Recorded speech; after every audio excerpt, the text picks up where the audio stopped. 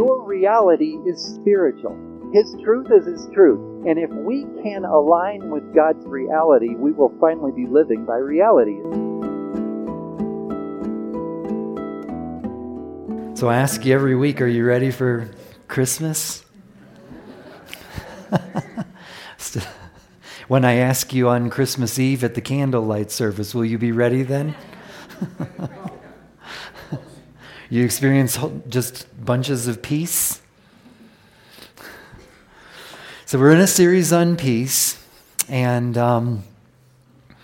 we're walking through stages. Now I've been promising you every week, or I've been challenging you to believe, I should say, that this is a practical thing.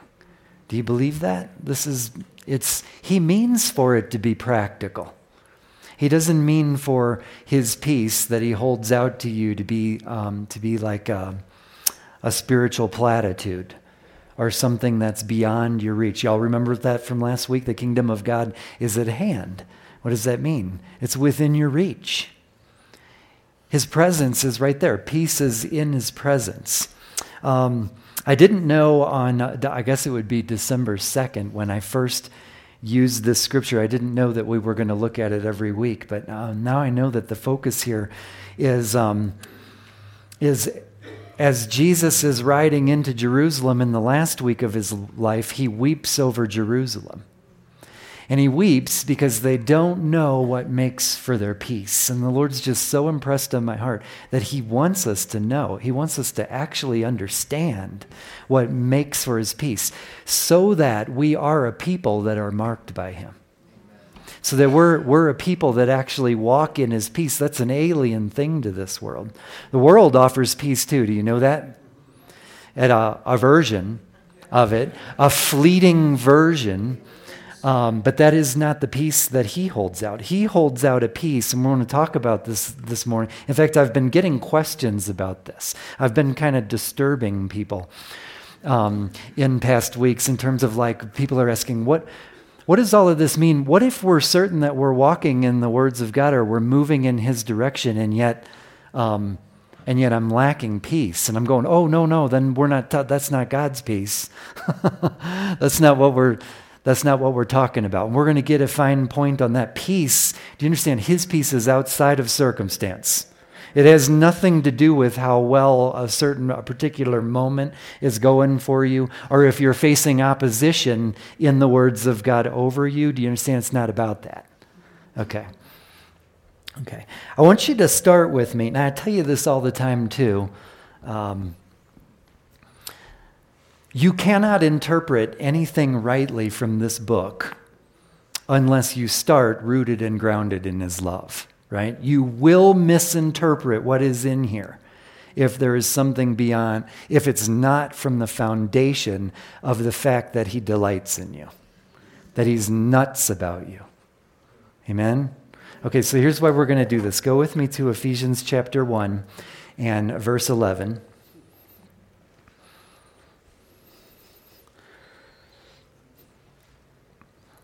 Here it says, so I want you to just listen to these words. I'm going to stop and have you repeat things with me, okay? Because we're just going to get grounded in His love.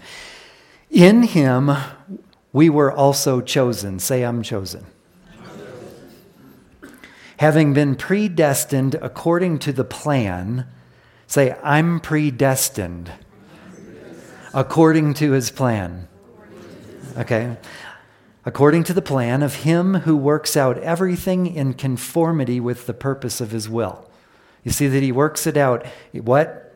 In conformity with His will. Amen. That's right. In order that we who were the first to hope in Christ might be for the praise of His glory.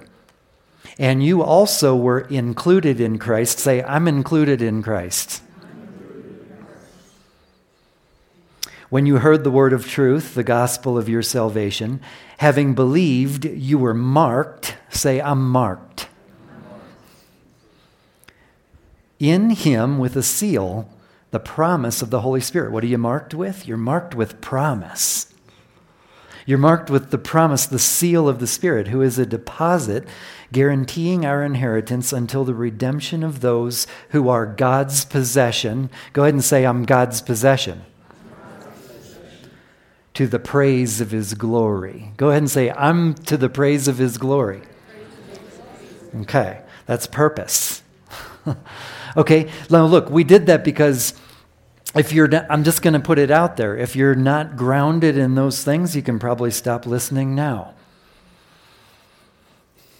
Because it's that grounding of love. It's knowing that you are his delight, that he's absolutely nuts about you, and that you are chosen, you're marked in promise, that you're included in him, that he has mighty purposes.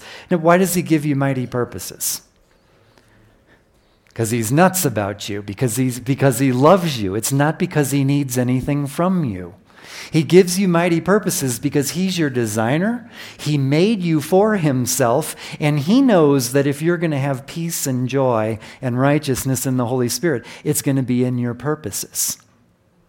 Okay? So we've been walking through peace. Okay? In the first week of this month, we really just grounded ourselves in the fact that your peace is what you have your faith in. And then last week, your peace is the presence of God. Right? There's no such thing as God's peace outside of his presence.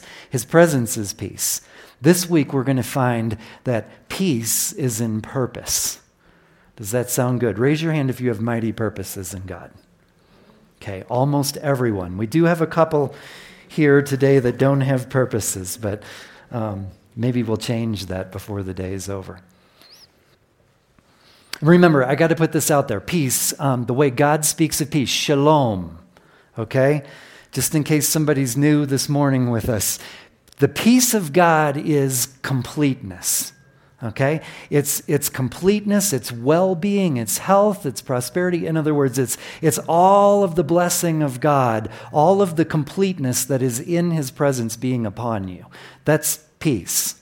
Okay? God's peace, not the world. So that's what we're talking about, God's shalom. Okay? And last thing before we really dig, go to Luke chapter 2 and verse 13. I did give it to you. Okay, so this is the angels announcing to the shepherds that Jesus has been born. Okay, and it says, and suddenly there was with the angel a multitude of the heavenly host praising God and saying, glory to God in the highest, and on earth peace, goodwill toward men. Now, I did this once before. I'm just going to tell you again. The definition of this word goodwill, it's like loaded with things. It's loaded with things like satisfaction, delight. Do you know that he does intend for you to have satisfaction, to be filled with delight in your life? It also has in it purpose. Isn't that a strange thing?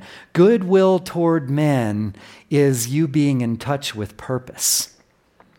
You know that God wrote, we're going to look at this before we're done if we go at all according to plan, but do you know that he wrote deep within you purpose? And if you're going to have peace, that's where it's at. Why can I say that? He's your designer. Okay, you're not random. You're not genetic randomness, okay? No matter how much this world wants you to believe that. You were planned by God. The Word of God says you were knit in your mother's womb, that he knew your days before you had the first one.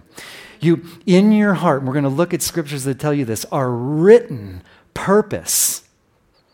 Okay? And do you understand, it doesn't even make sense that a creature designed for purpose would have peace if you're not in yours. Peace is in your purpose in God. The completeness, the well-being of God is in your purpose. Okay. So if you want to start turning, go to Judges chapter 6. Okay. Last week, we looked at various people who didn't have peace, and we saw what God did about it. We're going to do that again, okay? You remember we looked at Moses, didn't have peace, and what did he do? He basically lets God have it and says, who are you going to send with us, and what's your plan? And God says, I'm going to go. My presence is your peace. My presence is your ability. And then we looked at the two guys on the road to Emmaus, right? And they didn't have peace. And what does he do? Even without being asked, Jesus shows up and walks with them and teaches them about his presence, a presence that they're not even aware of during the entire walk. This time we're going to look at Gideon. Okay, I have a feeling most of you know this story. It's a famous story. Another case where he doesn't have peace, and we're going to see what God does. Is it okay? We're going to call him Gid this morning. I think it helps to give him nicknames because you're going to see even in this story what we do is we kind of hold him up there in like a mystical land, like it was so different back then. And I think if we call him Gid, then we'll relate with him more and we'll realize that this is really just like God is with you today, right?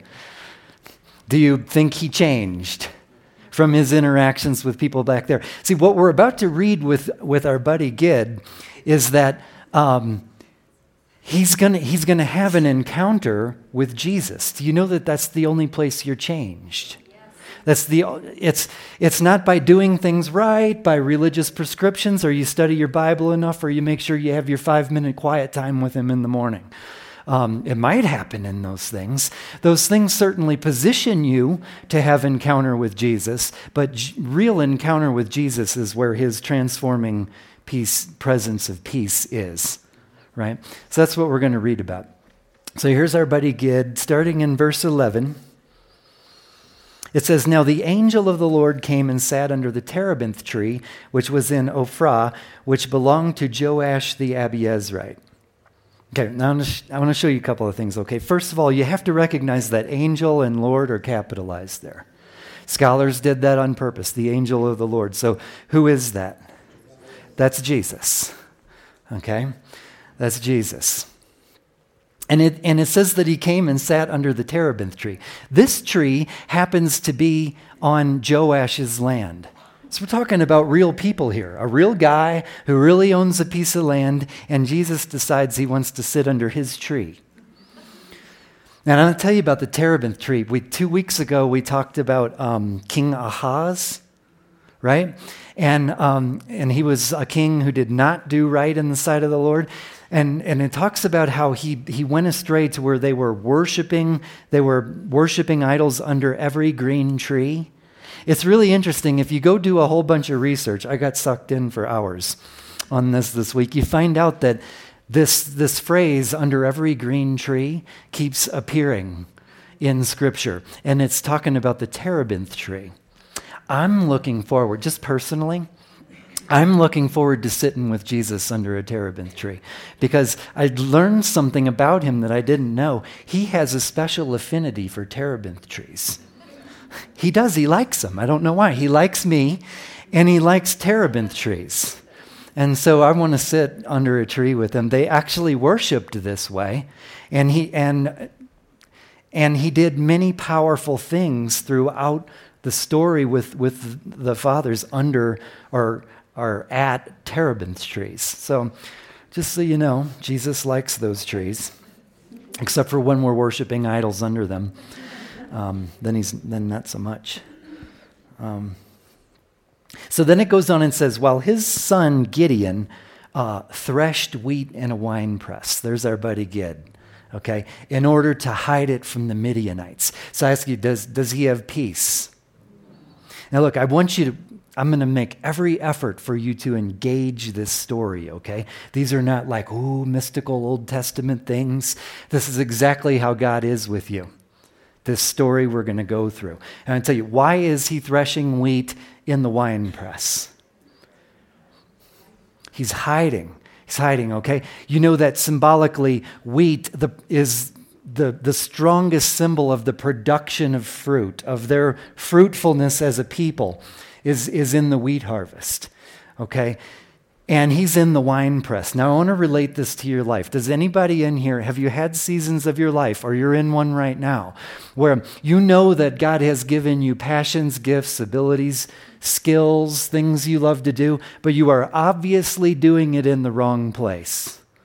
Like your job does not fit what is so deeply wired in you, as an example. No peace, okay? And that's what's going on here. Gideon is cowering because the Midianites are going to attack. His circumstances, the circumstances of the world, are certainly not offering peace. And so here's what happens. The angel of the Lord appeared to him and said, "The Lord is with you, you mighty man of valor." Do you notice that's present tense? The Lord is with you. I hope for those of you that were here last week, you're seeing the pattern. Okay, is God's presence absent? Is it a presence problem? No, God's presence is with him. Is he aware of God's presence with him? Now, the Lord has to show up and specifically shake him and say, "The Lord is with you." And then what? And then he says something true about his identity. You know that peace is in two identities, who God is and who you are. Do you know that God loves you so much? He is so crazy nuts about you that he's not willing to let you have peace, to let you have perfect shalom if you're not in your identity. He loves you too much. He's not going to let you be missing out on his design in you, his beautiful design in you. He won't stand for it. You see, do you know lack of peace is being where you're not supposed to be, or not tapping into that center of identity that he gave you. Do you know that? So he speaks something true. How is that released? Do you know God is speaking words over you? He is speaking true words over you. He knows that the world has lied to you. He knows that the world has beat and battered and wounded you and made you believe all kinds of things that are not true about you. He does know this, and he's speaking words of truth over you.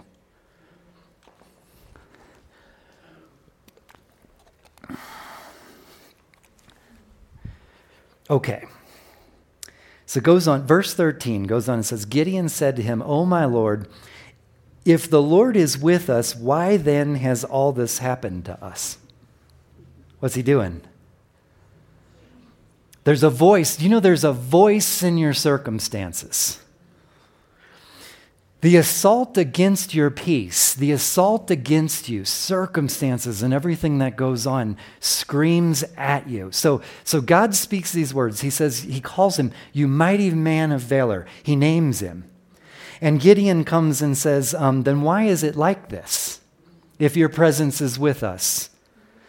I'm hiding in the winepress and I'm a mighty man. Why is it like this? Now listen what he says next.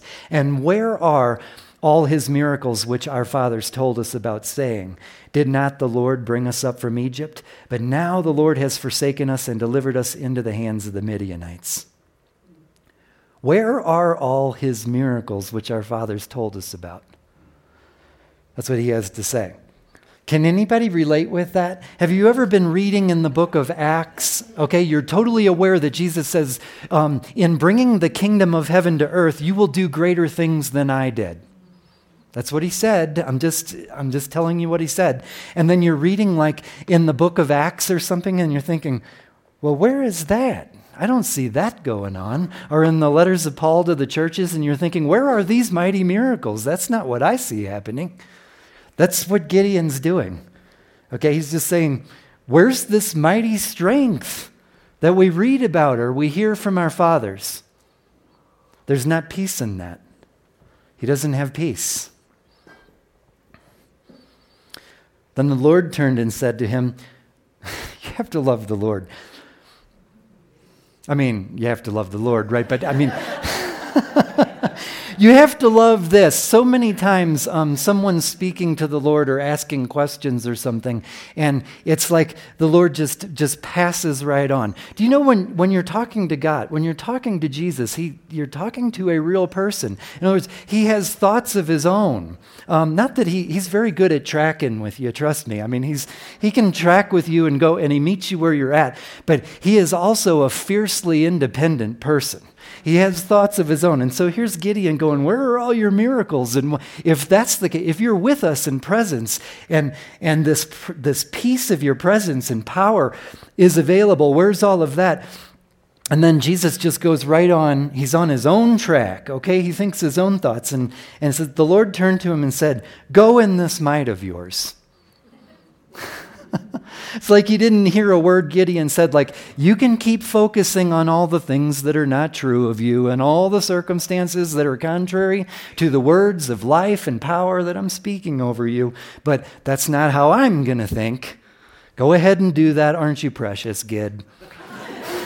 Right? But he just goes right on and says, go in this might of yours. That's the response he has.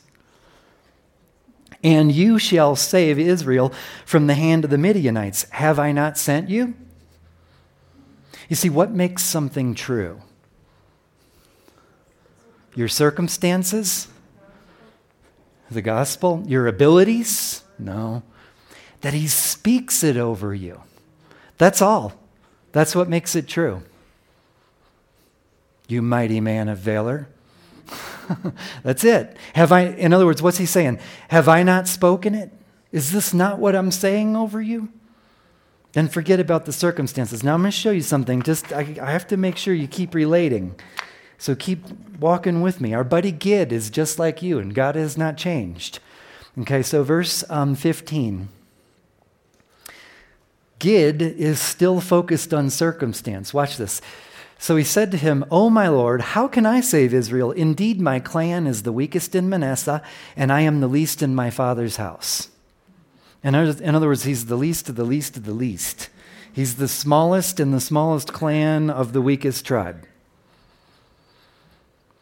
All kinds of circumstances scream fake, false things about his identity. What makes something true about Gid's identity? What God says, that's it. And the Lord said to him, surely I will be with you. Hopefully that just strikes a resonance with our conversation about Moses last week. What else do you need? The presence of God is your peace. The truth, being preoccupied with your circumstances, what you lack, what's against you, will only give you anxiety. Completeness, peace in God is being preoccupied with who He is, what He says over you. He speaks words of life, truth over you. What He says, being preoccupied with Him, is peace and ability and strength, is shalom, is the completeness of God. Now, that was all introduction. Okay? Here's why we're doing this. In verse 17,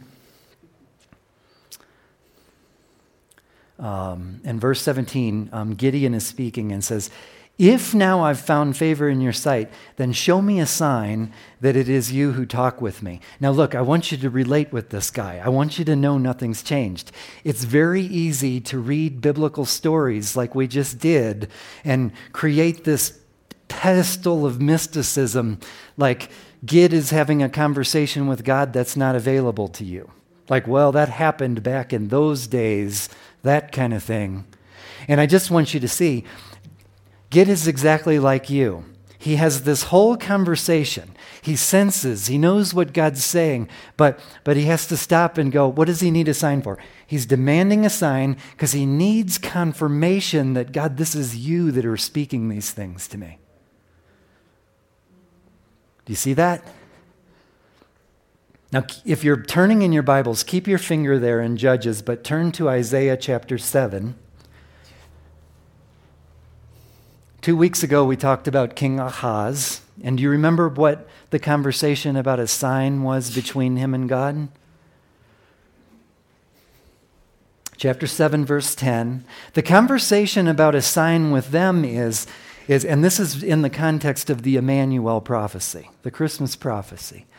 Okay, it says, verse 10, moreover, the Lord spoke again to Ahaz, saying, ask a sign for yourself from the Lord your God. Ask it either in the depth or in the height above. What's God doing? He's saying, I want to prove myself to you. I want to. Even in the darkness, even in the evil that this king is in, God pursues him. And he wants to prove himself. He's saying, ask me a sign because I love you so much that I want to prove myself to you. And in verse 12, but Ahaz said, I will not ask, nor will I test the Lord. See, his heart We talked about this. His heart has already decided, has already put its faith in a peace, in a completeness that is offered by the world, not God's completeness, not God's peace. His faith has already been put in something else. So he has a heart that when God comes and says, ask me a sign, I want to prove myself. His heart says, no, I will not ask a sign. I don't need a sign from you. Contrast that to our buddy Gid. He says, he just had this whole conversation. And he says, if I've found favor in your sight, then show me a sign that it is you who talk with me.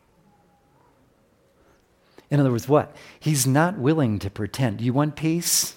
Yes. She does. Then you're not willing to pretend. Okay? You're going to have a relationship with God where he speaks words to you and then you're going to go prove it. Make it known to me that it is you who speak so that I can walk in an assurance, so that I can quit cowering in the winepress and become a mighty man or woman of valor, that I can go out and accomplish my purposes, the things you wrote in my heart, where peace is. Do you know, you will never be in peace, not the complete peaceness, the complete shalom of God. You will never be there outside of the purposes that are deeply written on your heart. And you're not going to have assurance in that. Do you know that resides in the words of God? It's the words that he speaks over you, and you're going to need assurance. You're going to have a real relationship. Now look, I know that you do. I'm just telling you, you know where peace is? Argue with God. When he speaks something to you, say, give me a sign. You know, I have faith, but grant faith where I don't have it yet. Prove it to me. It's a real relationship where your peace will be. Okay, go to verse 18. I'm going to show you one more thing here before he has a big gift coming. Go to verse 18. Do not depart from here. So this is Gideon going on. Do not depart from here, I pray, until I come to you and bring out my offering and set it before you. Now, look, you have to understand, in their culture, if you're going to have an exchange with God, there's a free will offering involved in it. Okay? So I'm just going to ask you, before we even read on, does God need an offering from Gideon in order to move forward in these words of life over him? He doesn't need it. Who needs to give the offering? Gideon. Gideon needs to give the offering, right. But look, there's a huge insight here. So he says, stay here. I'm going to go get an offering. And the Lord says, I will wait until you come back. Can you imagine? I mean, just imagine this. And hold on a second here. I'm going to run get an offering. And the Lord, Jesus, the creator of the universe goes, okay, I'll wait right here. Go get it.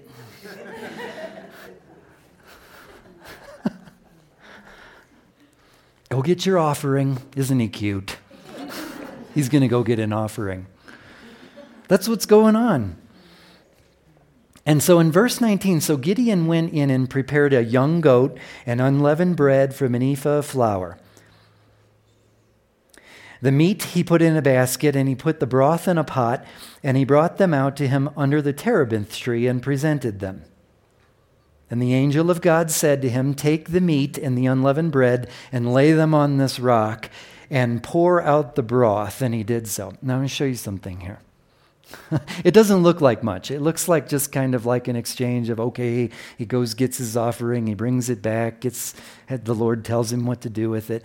But I'm going to show you something here. The meat and the unleavened bread are established or acceptable offerings in their culture.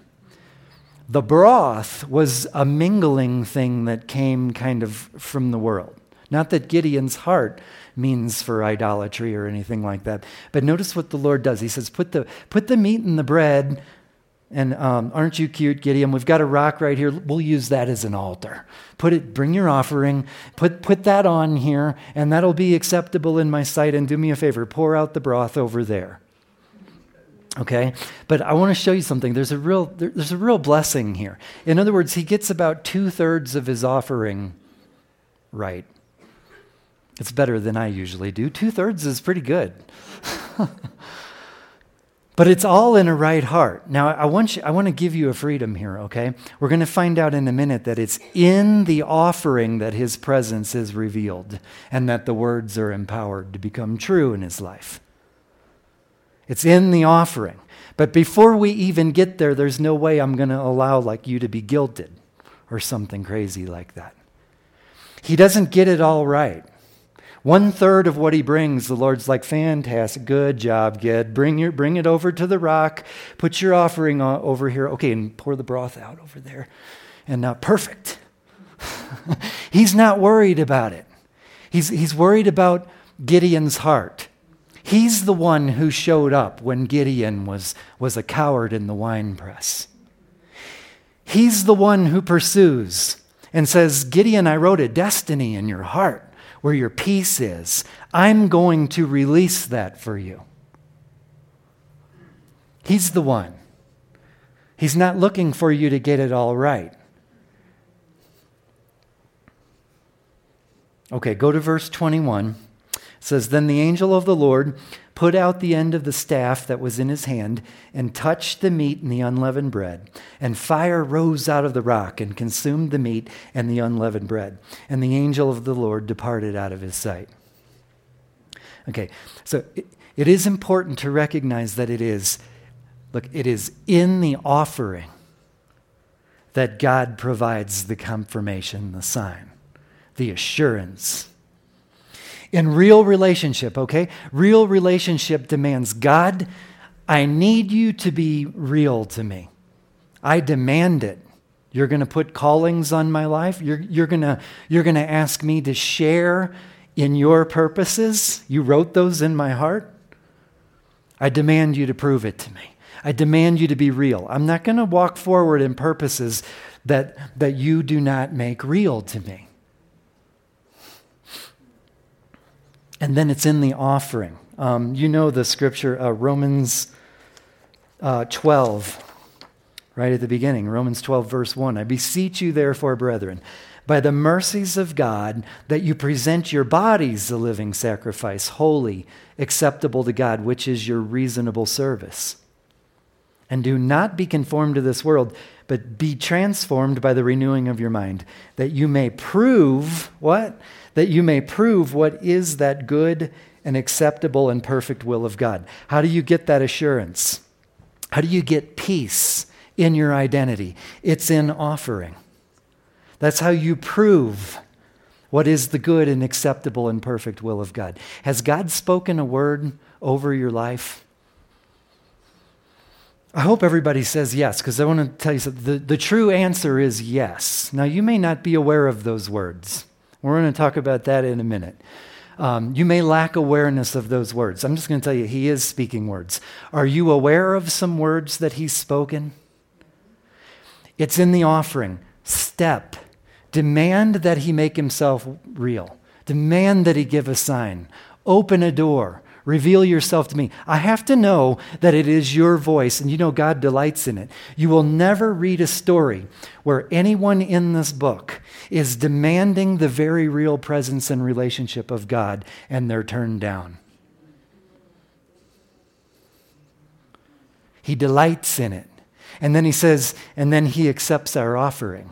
It's in the offering that he truly grants the sign. Lord, make us an offering. Because in that is his peace. In that is the shalom, the strength of his hand that joins us in actually becoming the identity that's deeply written in your heart. In the offering.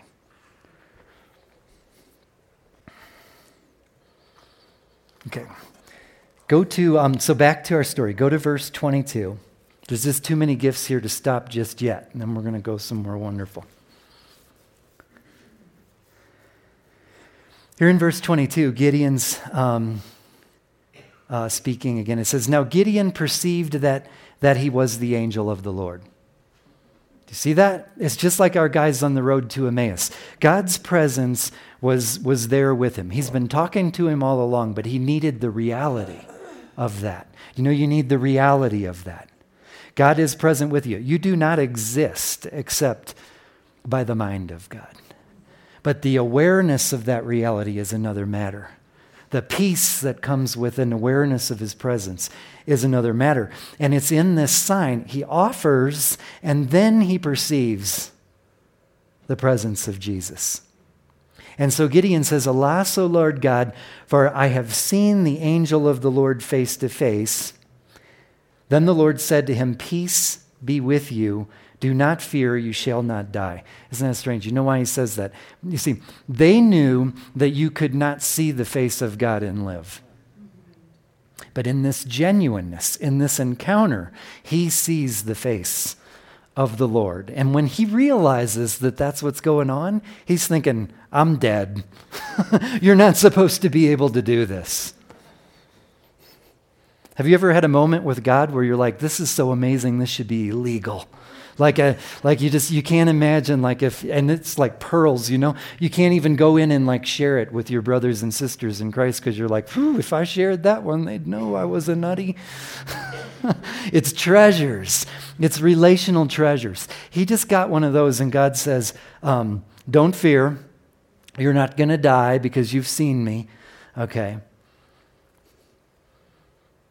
And then verse 24. Now really pay attention here. There's an insight. I know this is a blessing.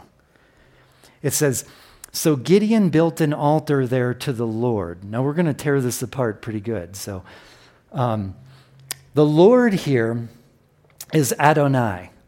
Okay, Adonai is a word that's obviously it's translated Lord. But I'm going to tell you something about this word. They only use the word Adonai when it's your Lord. Okay, so in other words, there could be a lord or the ruler of the Midianites, but that wouldn't be his Lord. Now, I'm going to show you, in this encounter, there's a transition that happens. He goes from only speaking Jehovah, which is the national name for God, the I am, the self-existent one, and all the things that they associate with God. And here he uses Lord Adonai. He says, "So Gideon built an altar there to Adonai."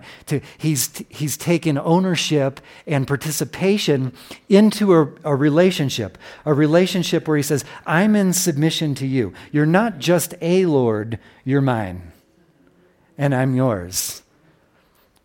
Okay, and now watch how strange. It says, "So Gideon built an altar there to the Lord, Adonai, and called it, 'The Lord is Peace.'" This is Jehovah Shalom. Okay, so they're back to the national name for God. The God of that people is Shalom, is peace. Now notice how strange, and there's an insight here. Essentially, God's presence shows up to Gideon, calls him a mighty man of valor, and says, "Go to war, you're going to win. I'm going to give it to you." God doesn't give him an instantaneous worldly peace. Okay? He doesn't make everything peaceful and take care of everything. He releases the truth of his identity and sends him to war. So why does Gideon want to name the place God is Peace? Because peace is in your purpose. God designed you. He wrote deeply in your heart purpose. And that's where your peace is. In fact, I said it already. He will not grant you peace outside of the reality of who he is and who you are. You know there's a million good things you can do? There's an endless array of things that are good, that have nothing to do with the completeness, with the shalom, with purpose that is yours, that he designed, where your peace is. In fact, okay, I have to do this. Did I give you Jeremiah 29, Paula? That's okay, I'll read it. It's not a big deal. Just feel led to do this because this is a famous scripture, and I think it's perhaps one of the most misinterpreted scriptures in the Bible. We just don't look at it right. It's Jeremiah 29:11. How many of you already know what I'm talking? Yep. That's Christian bookstore loves to paint it pretty on a piece of wood, so you can put it on your wall. It's that kind of famous, and it says, "For I wish I'd done the NIV." That's okay. It's close enough. So in the New King James here, "For I know the thoughts that I think toward you." Usually it says, "I know the plans I have for you," right? That's how you usually see it. "Says the Lord, thoughts of peace and not of evil, to give you a future and a hope. Then you will call upon me and go and pray to me, and I will listen to you. And you will seek me and find me when you search for me with all your heart." Now listen, I want to tell you what we do with this, okay?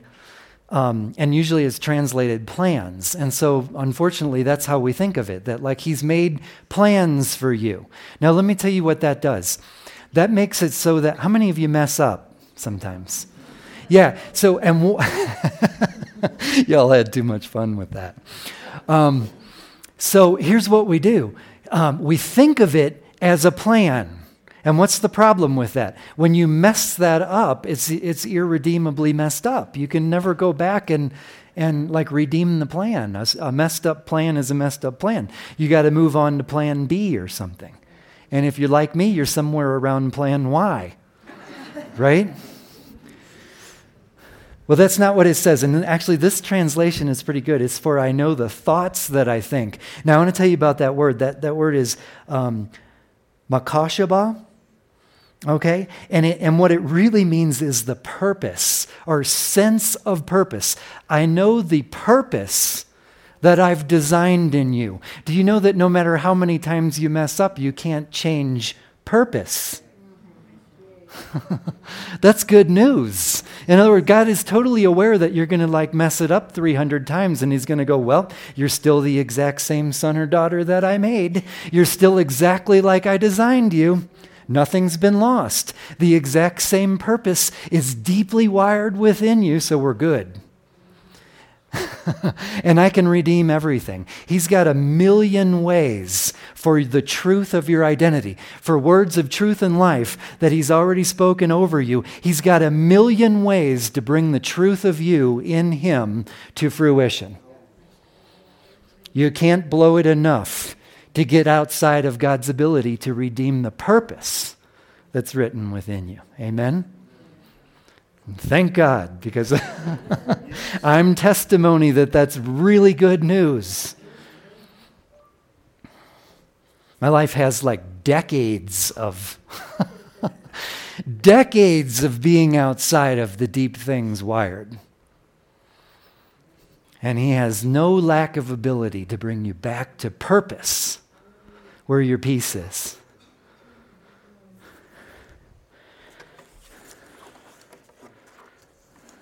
Okay, in fact, all right, I'm blowing it apart now. I feel like we should do this too. Somewhere here. Go to Proverbs 20 and verse 5. Did I give you that one? Yes. These are all out of order. We don't have a chance now.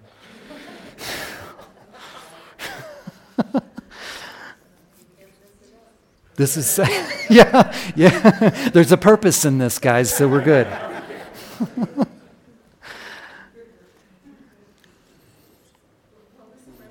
It's Proverbs chapter 20 and verse 5.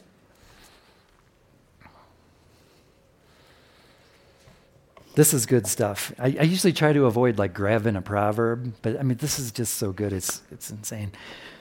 It says, the purposes of a man's heart are deep waters, but a man of understanding draws them out. Do you hear that? Do I need to say anything else? The purposes, God put purposes in your heart. But he tells you straight up that they're deep waters. What does that mean? It means they're not floating right there on the surface. It's not a handout, okay? It's deep waters.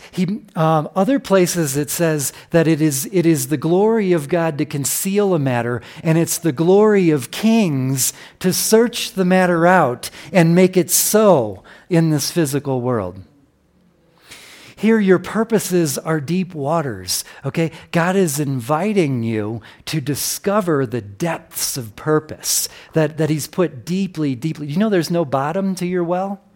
To the depth of your waters, there is no bottom. Do you know why I can say that? He made you eternal.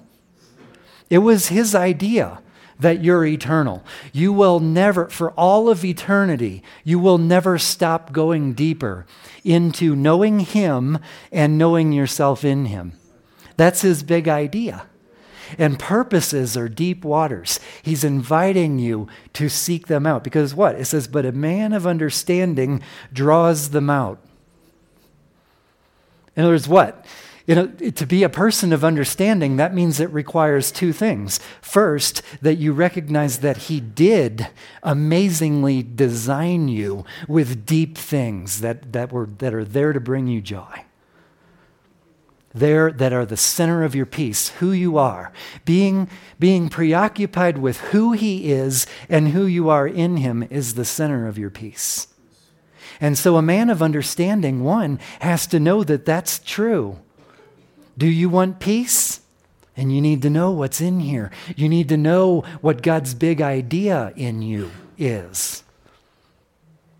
There's peace. First of all, you got to know that's true. And second of all, you got to be a person like Gideon or Moses or someone who's going to dig, who's going to say, God, what are your words in me?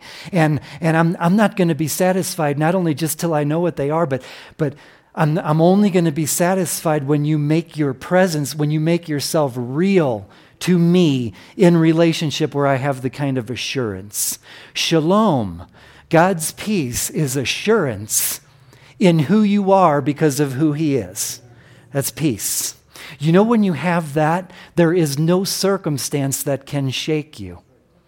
Period. There can be all kinds of war and attack, and everything can be against you. But when you have assurance of purpose, in other words, who I am because I was God's idea, in him, I have shalom. You can't shake that. The purposes of a man's heart are deep waters, but a man of understanding draws them out.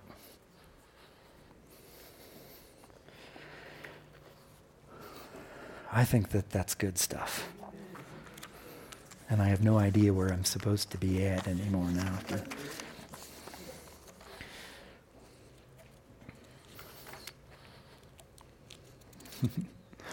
Okay, I'll tell you what. Go to Romans 8:28.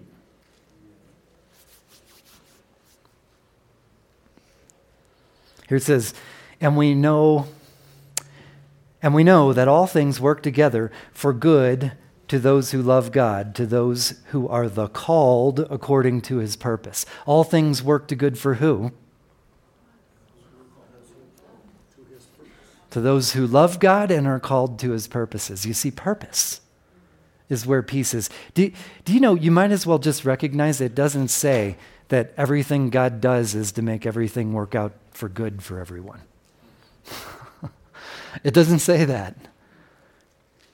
It's those that are centered in who they are, in God's purposes.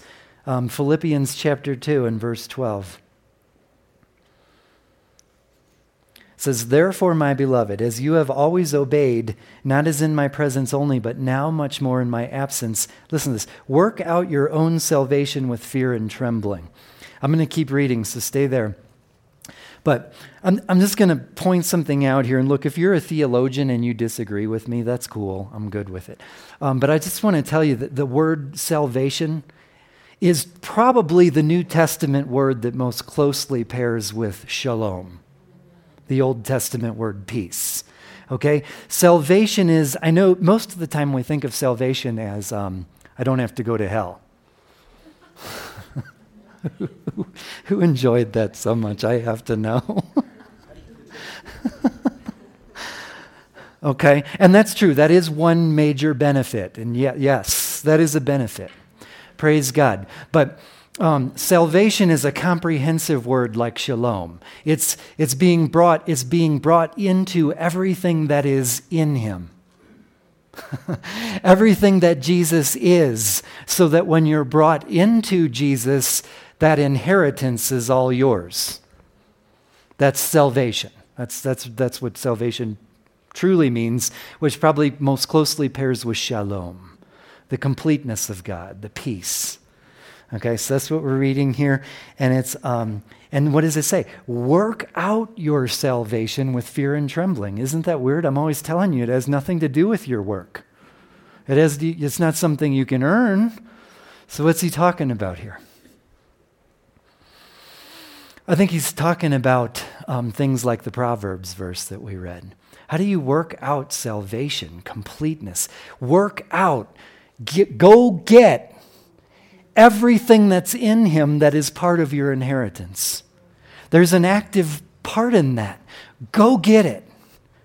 Seek in the deep waters the purposes of God that you were designed for.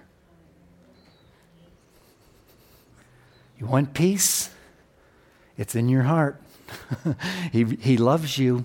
He's nuts about you. You're not an experiment of randomness. Okay? You're an eternal creature that was his idea.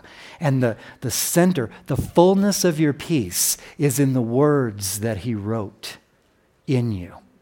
It's already recorded in the books, in the courts of heaven. The Word of God tells us clearly. And it goes on, what? Work out your own salvation with fear and trembling, for it is God who works in you both to will and to do for his good pleasure. You're for his pleasure. You know that could, you see, if you interpret that outside of love, this is what I talk about, you'll get it wrong, and that's actually bad news. That if you interpret it from his love, if you realize that you are made for his pleasure, you are for him. In other words, he delights in you so much that he's like, you are for me. That's good news. That's good news.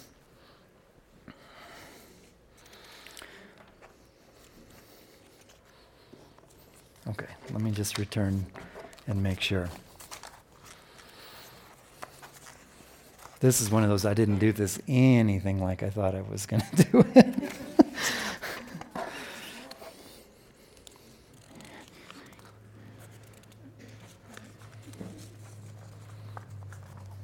Okay, we should do this. I think I gave you this.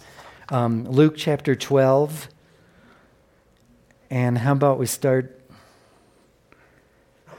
in 29, verse 29. I give you that too. And maybe we'll just close with this.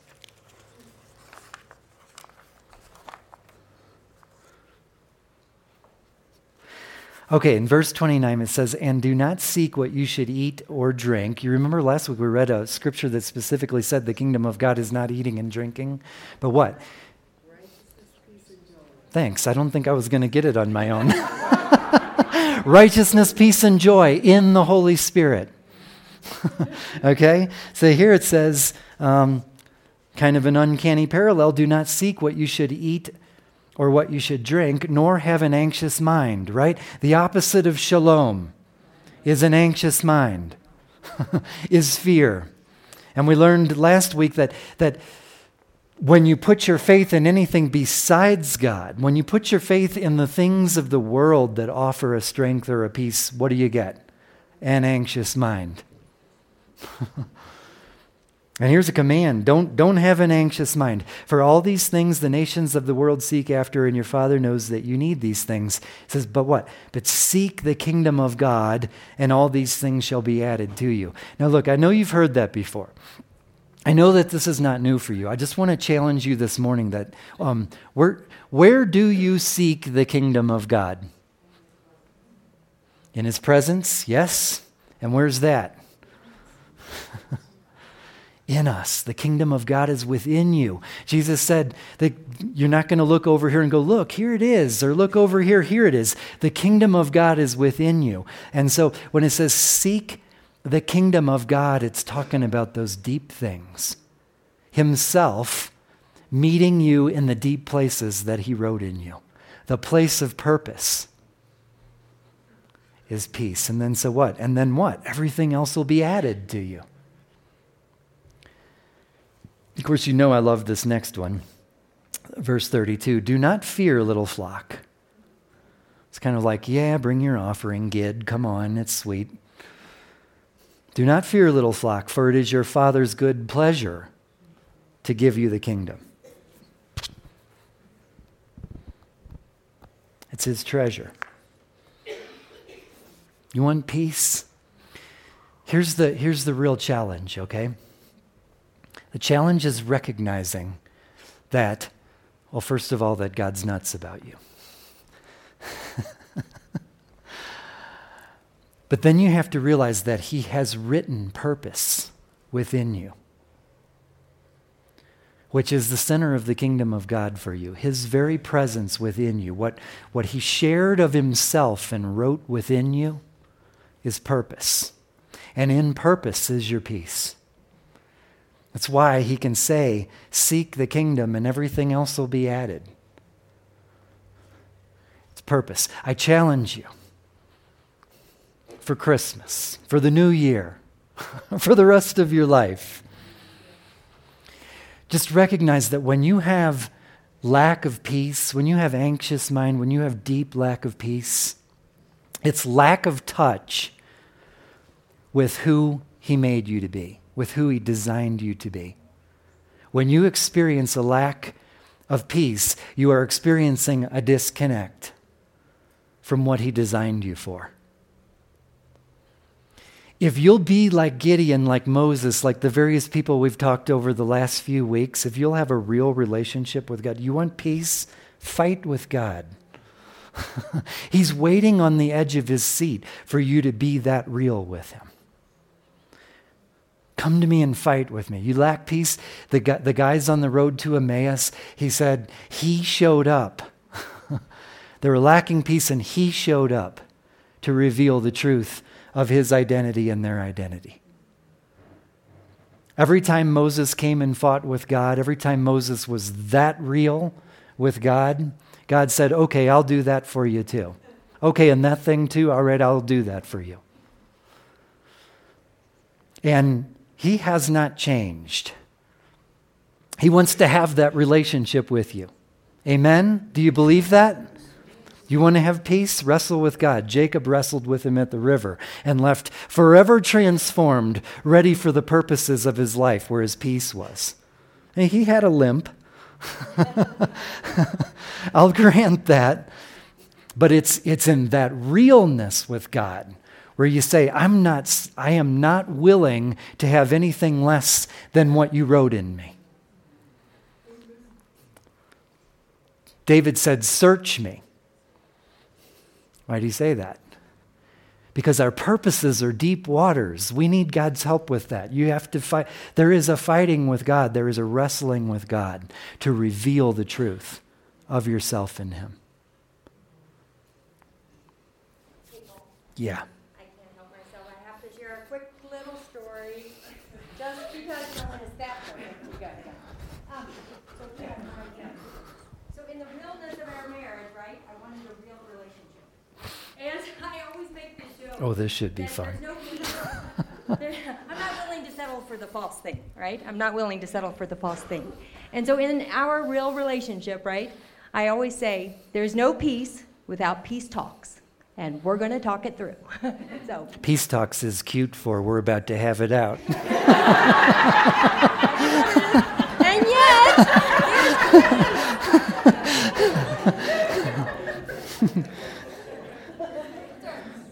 See, that's an offering. God's like, oh, isn't she cute? She wants to have a peace talk. Bring your offering. All right, I think I turned that off. Yeah, I've provided lots of opportunity for us to have peace talks over the years.